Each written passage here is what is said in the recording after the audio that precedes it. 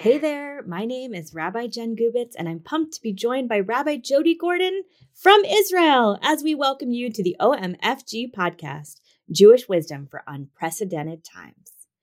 Hey, Jody. Hey, friend. Or shall I say, shalom, friend. OMFG. Right. OMFG. What a fabulous four-letter word. Those four letters really do the trick from OMFG, it's springtime, to OMFG, Purim was actually kind of fun, to OMFG, it's almost Passover, to OMFG, I took my whole family to Israel for 3 months. As rabbis, we have come to know that when the stories of our lives meet the stories of Jewish tradition, transformation, growth, something awesome occurs.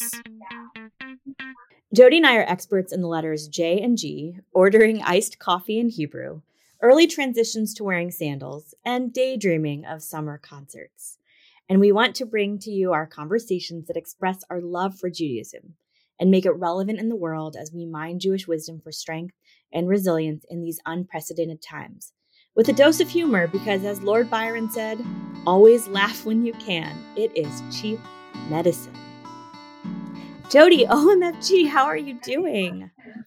I'm good. We are just about to hit our 1 month mark here in Tel Aviv. And it feels a little bit like the longest, shortest time. Like the days are long and yet somehow it's already been a month. It's really remarkable. So here in Boston, I went hard at Hamantaschen this year. I ordered some from Tate, like a lot from Tate because of a little mishap. And then we had some from other places. But then I ordered some from this place called Not Your Bubby's Hamantaschen, which is actually a Tufts Jewish student group. They were unbelievable and I think really gave Tate a run for their money. But you sent me some pictures of your Hamantaschen experience. And I want you to tell us more about Hamantaschen in the holiest of lands. I have to say, so there's like a couple of times a year in Israel when like the bakeries just go wild. The other time, maybe obviously being on Hanukkah when, it's like a Sufganiyot contest. And the Purim Hamantaschen situation was just amazing, I have to say. So about a week before Purim, which to be clear is when Israel starts celebrating Purim. Like Purim lasts like for a month here. But at about the 1 week pre-mark was when I was like, oh, it's time to start like buying Hamantaschen and like tasting them. I think one of my favorites was a chocolate halva Hamantaschen that I tried from the bakery, which is a chain in Israel called Piece of Cake. And, it gets spelled out in Hebrew letters, which I love. My younger daughter, Goldie, was particularly fond of a Hamantaschen made with Kinder cream, like the chocolate bar, Kinder. Yeah. We also tried some savory Hamantaschen. So I had one that had like kashkaval cheese and sweet potato and sesame seeds and green onion. And it was really, as has been with our entire time here, it was a fabulous culinary experience on top of all of the other festivities that we got to enjoy. That halava brownie reminds me actually of the halava brownie I brought you when we went to Dar Williams together. So I just want to say that like you should come home because we do have those things here. Totally. But I do want to like kind of get a PhD in the cuisine of pouches, right? And cookies with filling. Because at what point is a savory Hamantaschen no longer a cookie and actually a pierogi or a bureka? Right. So I have some really, like in my free time, I'm going to get that PhD maybe, or just live it. I'm PhD just in pouches.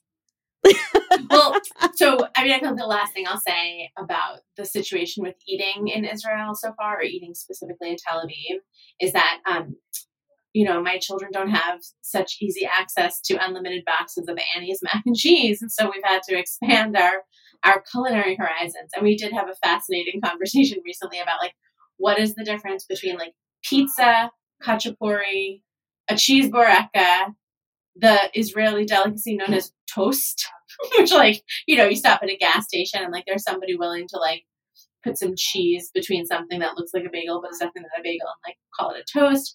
And Goldie was like, basically, as long as it has bread and melted cheese, like I don't care what country it's from. So we're good. We're good. We're making progress.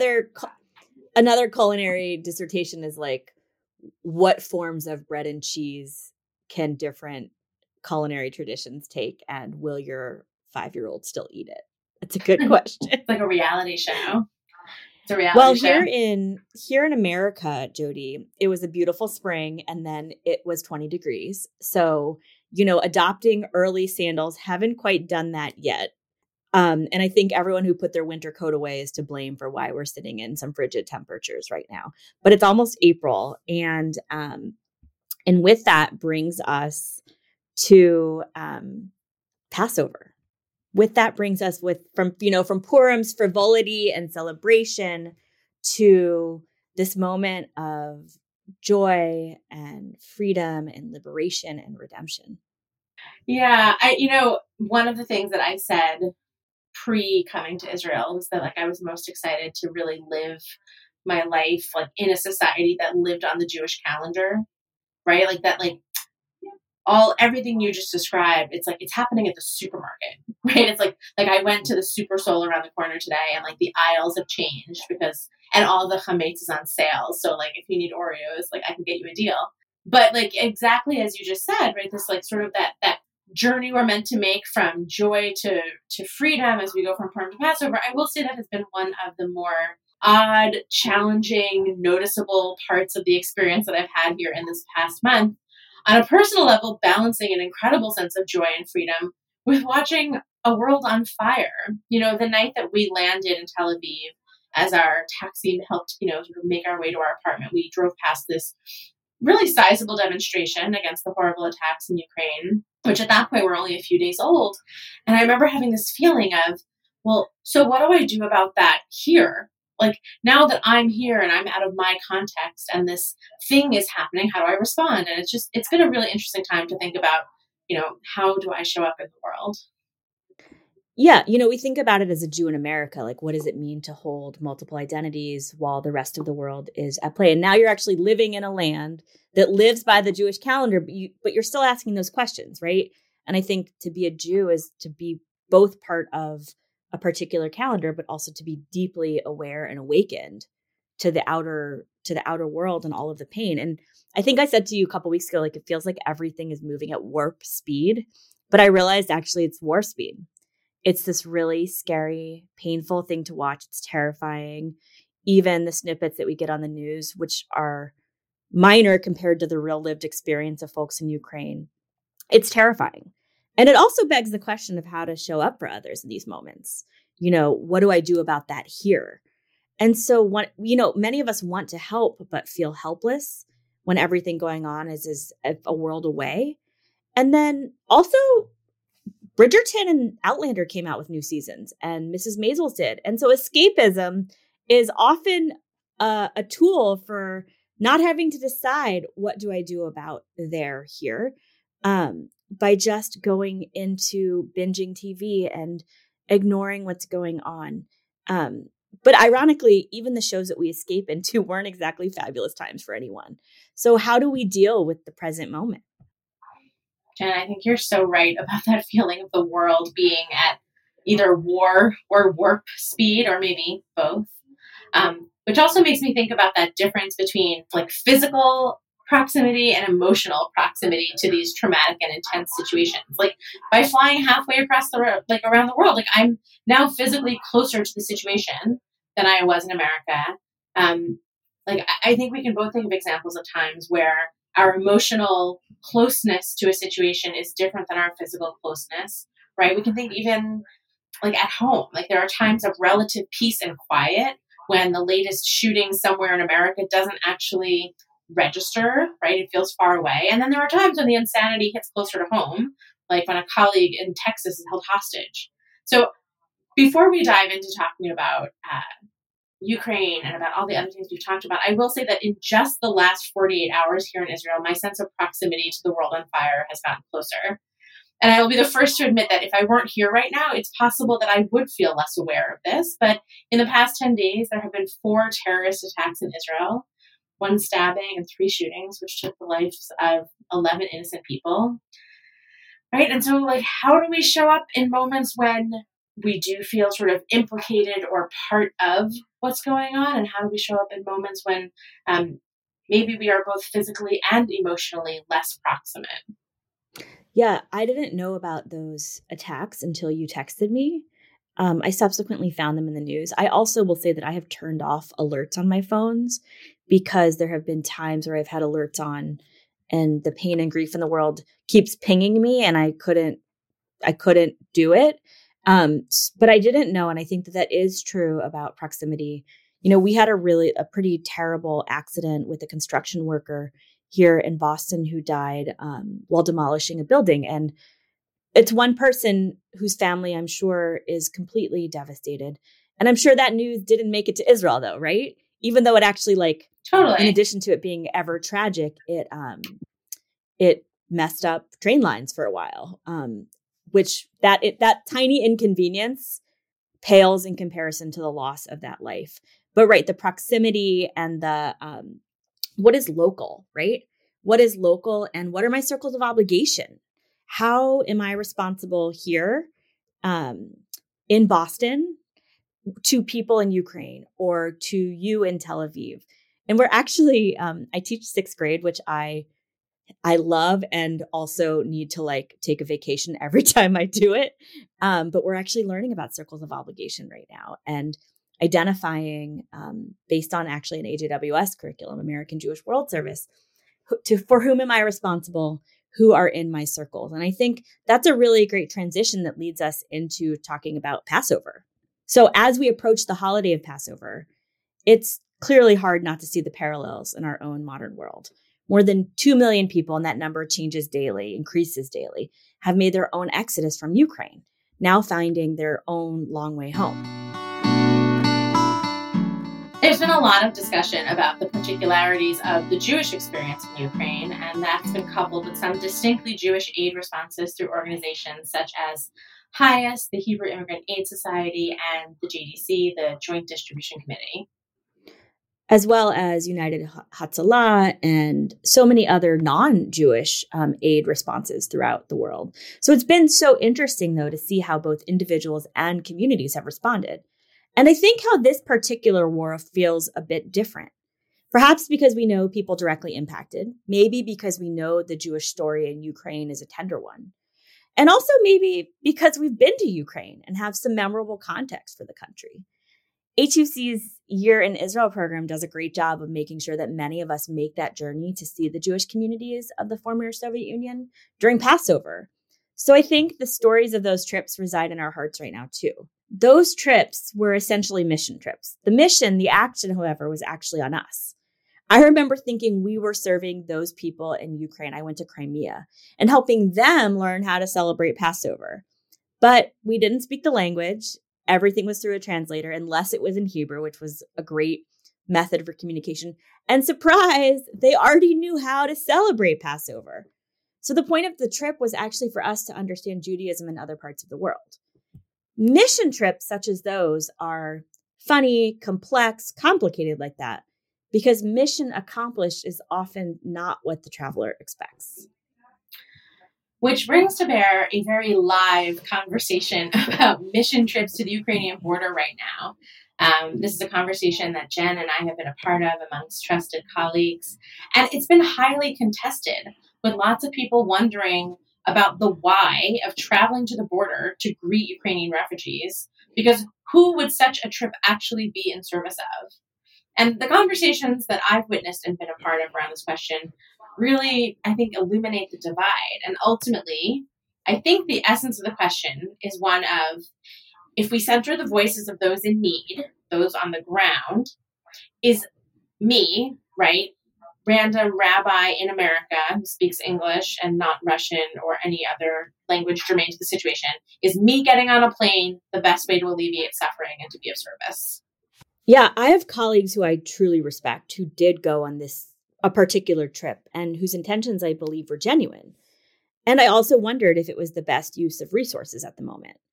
I remember going on a mission trip for AJWS, American Jewish World Service, right when I finished rabbinical school. And I learned so much there, the least of which is that rabbis shouldn't be digging latrines. I'm sure that they had to bring in other people to do that after. And they actually stopped doing those trips. They stopped doing that as a point of education for a number of reasons. But one of the things that I learned in that experience was about the language of photography.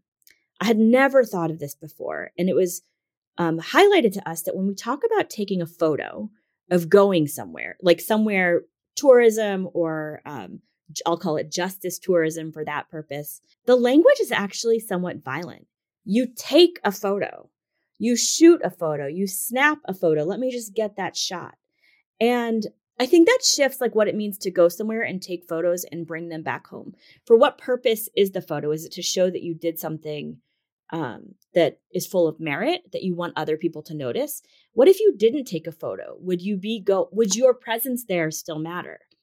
And so getting us to that obligation conversation, I do think, because I think we have colleagues who are good people, I think that many of them traveled there because they felt a sense of obligation. I don't think that they went to take and shoot and snap. I feel that they went because they had a sense of obligation, because maybe they felt connected to Ukraine, or they just wanted to be of service in a time when it's very easy to feel helpless. I also feel a sense of obligation, of responsibility to support folks impacted by the war. But the way that I'm pursuing it, and clearly you, is that we've chosen to express that differently. So I think, how do we live out our obligation is a real question. Jen, I also went on a rabbinical student mission trip delegation with American Jewish World Service in 2011 to Senegal. And it sounds like we had really similar experiences. We spent 10 days there in a small village about 2 hours outside of Dakar, planting trees and building new compost toilets. So on the one hand, it was amazing, but I really remember so distinctly having this feeling, it was so hard to ignore, of, let's be real here. Like, I'm a rabbinical student from Long Island. Like, does this community really need me here? Or my support, financial or otherwise, have been better offered at a distance? And I learned something on that trip, which you mentioned earlier, and it has stayed with me ever since. It sounds like we both teach around this quite a bit, right? But that idea of your moral universe of obligation, which actually comes out of the Facing History and Ourselves curriculum, I think might actually be like a really helpful tool for people, right? Like, here you are, dear listener, sitting in, I don't know, maybe you're sitting in Indiana, maybe you're one of our Jen Gubitz hometown fans, and it's like you're sitting there and you're wondering, like, what do I personally do to help alleviate suffering in the world coming out of Ukraine? And it's like, right, when you put yourself in the middle of a circle and you think of all those concentric rings around you, it's like, how far out can you imagine, right, that sense of obligation? How far out does it go? And ever since, learning it in that context that first time on an AWS service trip, I've really thought about this idea of, like, what is my unique universe of moral obligation? Right. And knowing that you might have a unique universe of obligation, what does it mean also not to center yourself in the broader story? And I think that's hard, right? This activity is literally, you put yourself in the middle, then you put your family, then your friends and your neighbors, then your besties from college, your community, congregants of Jody's. You are in the circle of her obligation. Don't worry. And then your town and your state and your country and your world. And so, like, how do we make our own decision about the people to whom we are obligated, and also consider what it means not to center ourselves in every global catastrophe? So speaking of obligation, we're getting there. I'm thinking about the text we associate with Passover. B'chol dor vador chayav adam lirod et atzmo ki'ilu hu yatsa mitzrayim. There's a great camp song that we would sing. B'chol dor vador chayav adam lirod et atzmo ki'ilu hu yatsa mitzrayim. Right? You know that? Love that also, one. Everything I know about Jewish text is because I was a song leader.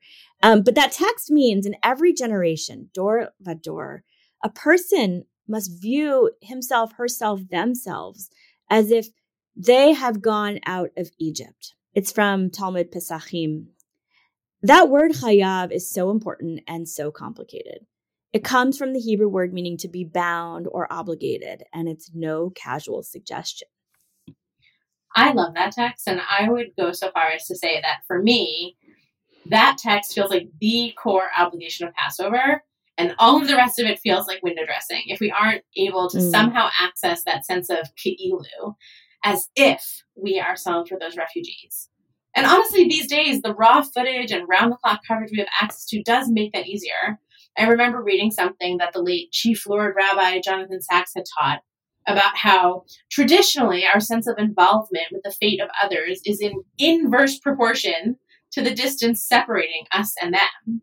But we know that TV and the internet, quite frankly, Facebook Lives, Instagrams, TikToks have brought images and live footage of suffering in a very far off land right into our immediate experience. It's all right there for us to see. Right. And once you see it, you are less likely to ignore it, which is important because it's very easy to only focus on yourself in this world. There's something interesting about Passover's obligatory requirement to feel as if we too were slaves in Egypt or part of this moment's refugee story. On one hand, it's an obligation of empathy. Even if you weren't actually there, it's upon you to go deep inside the story and feel empathically what it was like to be there. And that can also be traumatizing. I mean, I've been afraid of stories from other collective historic experiences my whole life. Hello, young 11-year-old obsessed with Anne Frank, Anastasia, and Zlata's Diary. Were I to actually be in the Ukrainian story, I don't know how I'd survive. Would I have the courage and strength to flee, or the courage and strength to fight? Or to flee slavery in Egypt, would I have remembered, like Miriam, to pack a timbrel? It's hard to imagine, and it's also an imperative to do so. I think so much of the sort of the entire enterprise of the Jewish imperative to pursue justice is just totally bound up with memory. From the very beginning of there being something that we call B'nai Israel, from like the very moment that there is something that we call being a people of Israel, a collective and organized community, we're constantly being told to remember what it's like to suffer, right? Like, why do we have to love our neighbors and the stranger? Because we remember what it was like to be a stranger. So I think I actually want to up my emphasis on memory and say that it's not just about remembering, but really it's about that word ki'ilu, that we're obligated to imagine what it would feel like, what it would mean to ki'ilu, have gone out of Egypt ourselves, to ki'ilu, be in a position where we ourselves had to leave home. And to me, like that feels like the way of closing the gap, where somehow the plight of 2 million plus Ukrainian refugees might feel less remote to us if we do a good job of remembering what it was like to be refugees ourselves, like if we get the ki'ilu right. Absolutely. Absolutely. Hey, Jody, have you ever considered that every time Cher from Clueless says, as if, she's really saying ki'ilu and giving a shout out to us? I would like to make a t-shirt that says that. Don't worry, it's going to be my Passover Torah. It's coming down the pike. Maybe a t-shirt. Maybe a meme. Yeah. With her in like the yellow plaid outfit and the white shoes being like, ki'ilu. With like a memory bubble of escaping slavery. Yeah. Okay. We'll work on that after. So, we've talked a little bit about obligation, and Jen, you brought up this idea of like when we don't center ourselves, like what else might emerge in our capacity to sort of help others in the world. And I'm reminded of this quote by Lilla Watson, who is an Aboriginal activist, who said, "If you've come here to help me, you're wasting your time. But if you've come because your liberation is bound up with mine, then let us work together."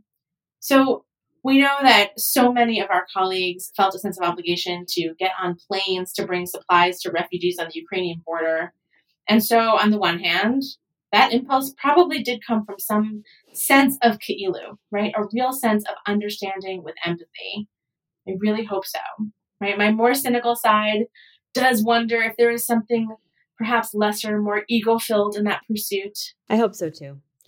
And I also think that there are other ways to show empathy and obligation, leaving it to professional disaster relief organizations who can deploy supplies and people quickly and expertly, including people with much needed medical skills, people who speak the necessary languages for communication with grieving, traumatized people. And sometimes it doesn't feel like enough, but sending money to support all of the above can have an impact of empathy and obligation. And there's also something to be said about asking people what they need, right? There's that quote in Torah about giving to people according to their need, right? Allowing folks with particular needs to declare what it is they need. So it seems like perhaps there were folks in Poland who said, come, we need you. While others heard a message of, you don't speak Ukrainian or Russian, do not come and weigh down this already fragile system.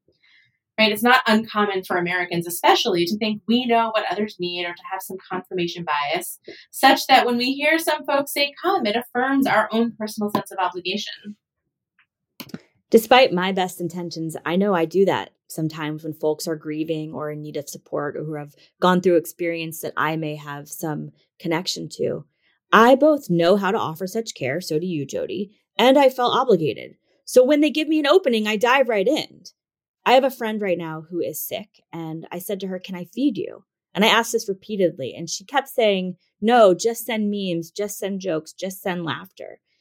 Finally, she agreed to allow a meal train, and I was so relieved to have a way to help. So I get why people went, and I get why others felt it wasn't a well-timed decision. That's so human, though. And we should pause and say that. I think we all have that small part of ourselves that also offers help in the way that we ourselves would want to receive help if we were the ones in need. Yeah. And I guess I come back to that question of how do each of us proceed in moments like these? There's a question that I use personally to gauge whether I personally should do something. And so the questions I ask myself is, am I the only one who can do this task? Am I qualified to do it? I also sometimes like to ask, if I take on this task or I take on this role, am I preventing someone else from the opportunity to serve or to do a mitzvah? So speaking really specifically to the idea of American, English-speaking rabbis getting on planes to bring supplies and pastoral presents to the Polish border towns filling up with Ukrainian refugees, I just wonder, the question I would ask myself, why you? Could those amazing duffel bags filled with needed supplies not been shipped on a plane? Or maybe hand-delivered by a few people and the rest of the money spent, given directly to the aid organizations on the ground? One thing that feels true is that the staggering need for support, supplies, and crucially money is not going to go away anytime soon. I think for me right now, as we think together about how are we answering this question, how are we answering this call, I want to continue to listen closely and follow the lead of those most geographically proximate to the need on the ground. For me right now, that means paying close attention to the work that our colleagues are doing across the European Union and following their lead. I'm with you. I think it's an evolving question and one that we have to ask ourselves all the time. I love the questions that you ask yourself. Am I the only person who can do this task? Am I qualified to do it? Why me? We also know that it is important to step up, right? For so many moments in history, people have said, why me? And did nothing. So I think we're constantly carrying both sides of that coin with us as we enter this Passover season, trying to live out empathy and obligation. And as we often say, that is the task of being Jewish and human in this world that we live in. So we want to offer a closing blessing, both in advance of Passover and most especially to those around the world who are suffering right now. These prayerful words of hope for peace and healing were written by Joanne Fink. We pray for Ukraine and the safety and security of its citizens. Bless those fighting to protect their homeland with resources, courage, determination, and strength. We pray for the refugees evacuating their homes, watch over them on their journey, provide for their needs, and enable them to return swiftly to Ukraine. We pray for the Russians protesting this invasion. May their voices be heard and magnified and helped bring an end to the conflict. We pray for the countries offering humanitarian aid. Bless them with abundant resources to feed, clothe, and shelter the refugees. We pray for our world leaders determining history. Bless them with wisdom, clarity, and unity, and enable them to act decisively for the greater good. We pray for those who are suffering, grieving, and afraid. Bless them with hope and healing, comfort and connection, and the knowledge that they are not alone. We pray for our broken world and the people in it. Bless us with the ability to work together to usher in an era of abiding peace. May it be so. Wishing you a Passover season of sweetness, a Zisun Pesach, of redemption, of liberation, and as much horseradish, as much bitterness combined with charoset sweetness as you can handle. Truly, King of Hiratzon. As we close off this episode of OMFG, I want to give a special shout out to Citizen Cafe in Tel Aviv, where I am recording live from tonight, and also am studying Hebrew during my time here. So if you have ever considered learning Hebrew, they have amazing classes online you can do from the comfort of your own home anywhere in the world. If you find yourself on Rothschild Boulevard in Tel Aviv, come check out their amazing classes. And Citizen Cafe, Hamon tada she'ani yechola record my podcast po. I'll have to find out how to say that next time. Shalom, ani Jen, ani bakita gimel, lifnei harbe shanim, achshav ha'ivrit tanachit yoter tov mi'ivrit modernit. Yofi.